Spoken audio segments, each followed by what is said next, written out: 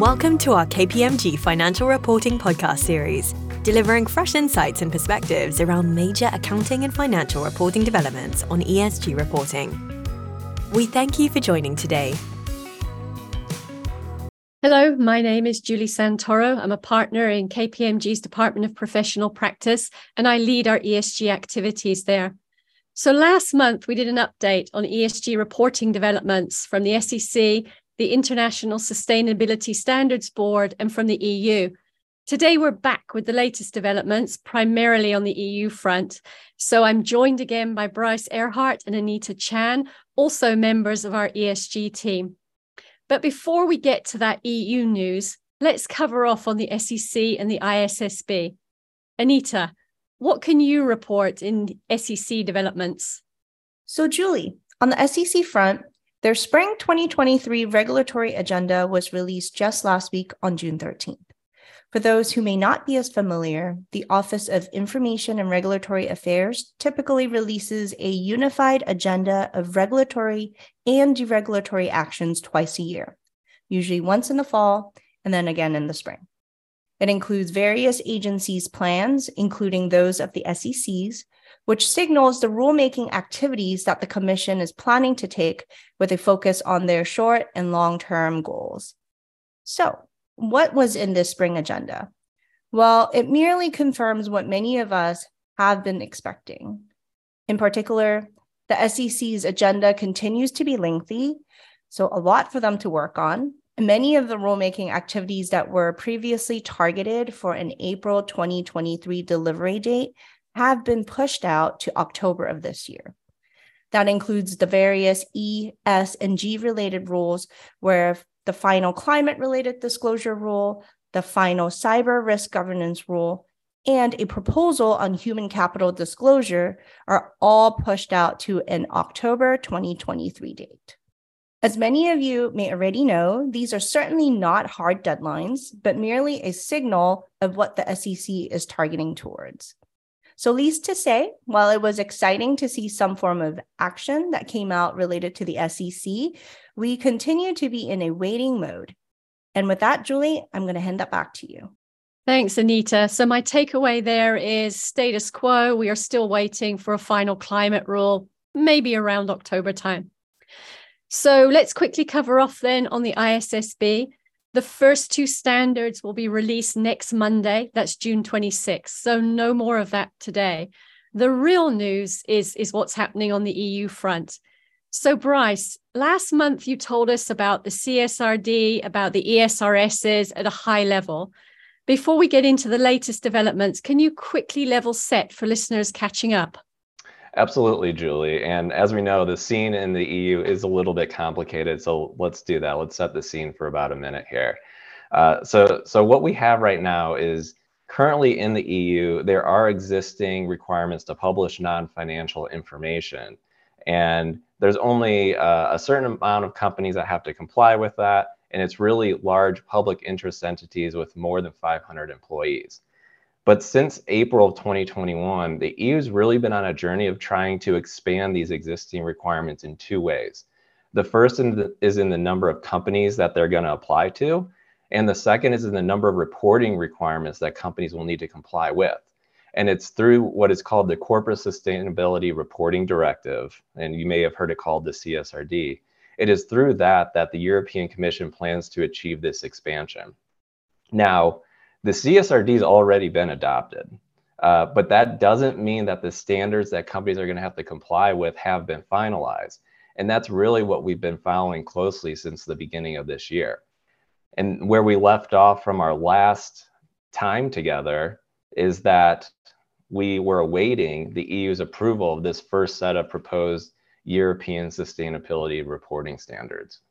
Okay, so if that's the level set, Bryce, what's your big news? Okay, well, as you know, Julie, and as a lot of our listeners know, things happen fast in the world of ESG regulatory reporting.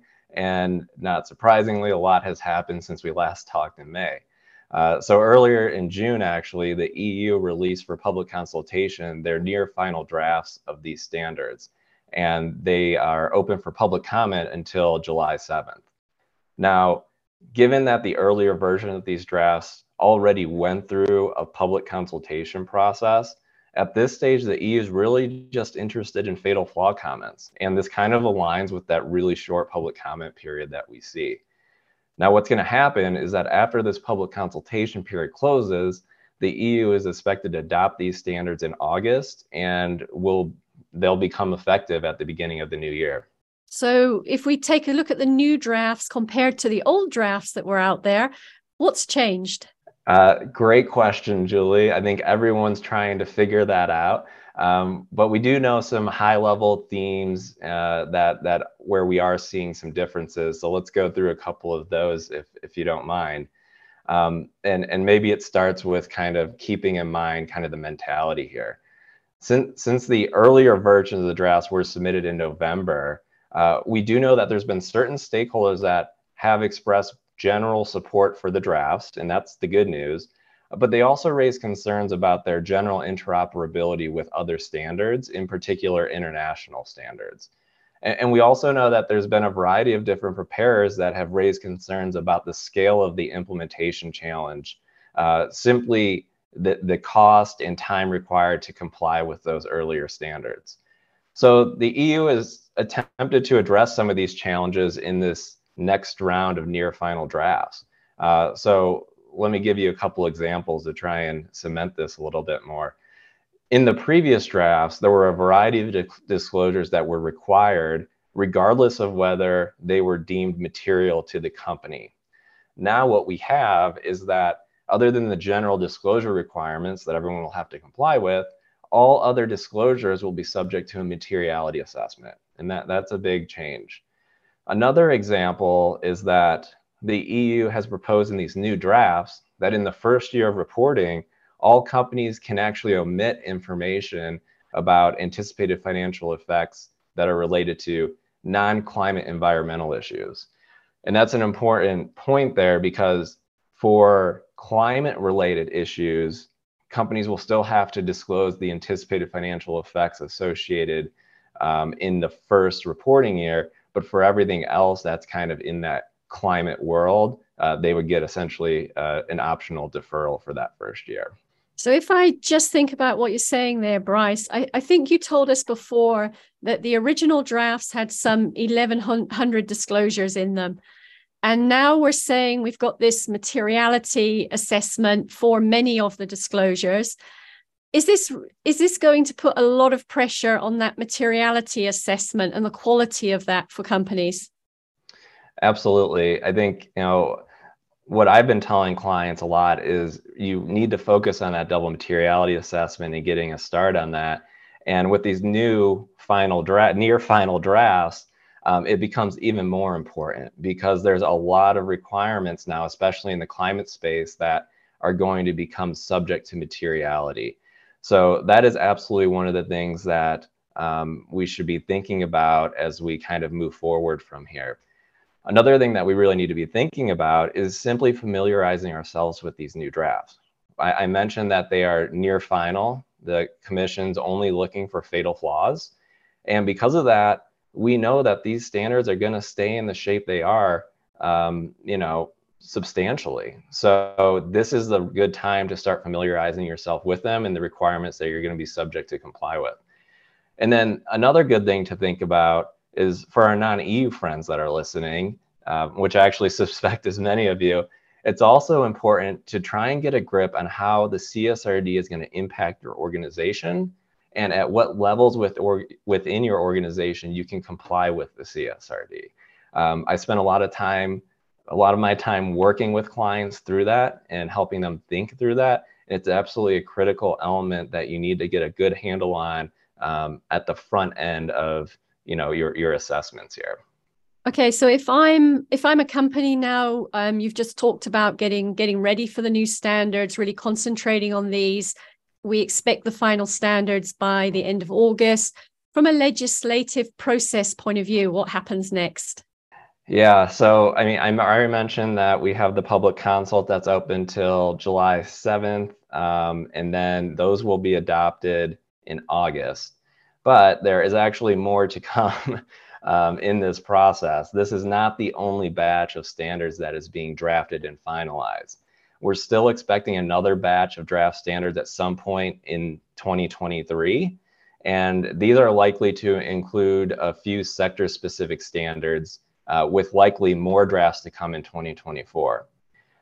And also, there's more, right?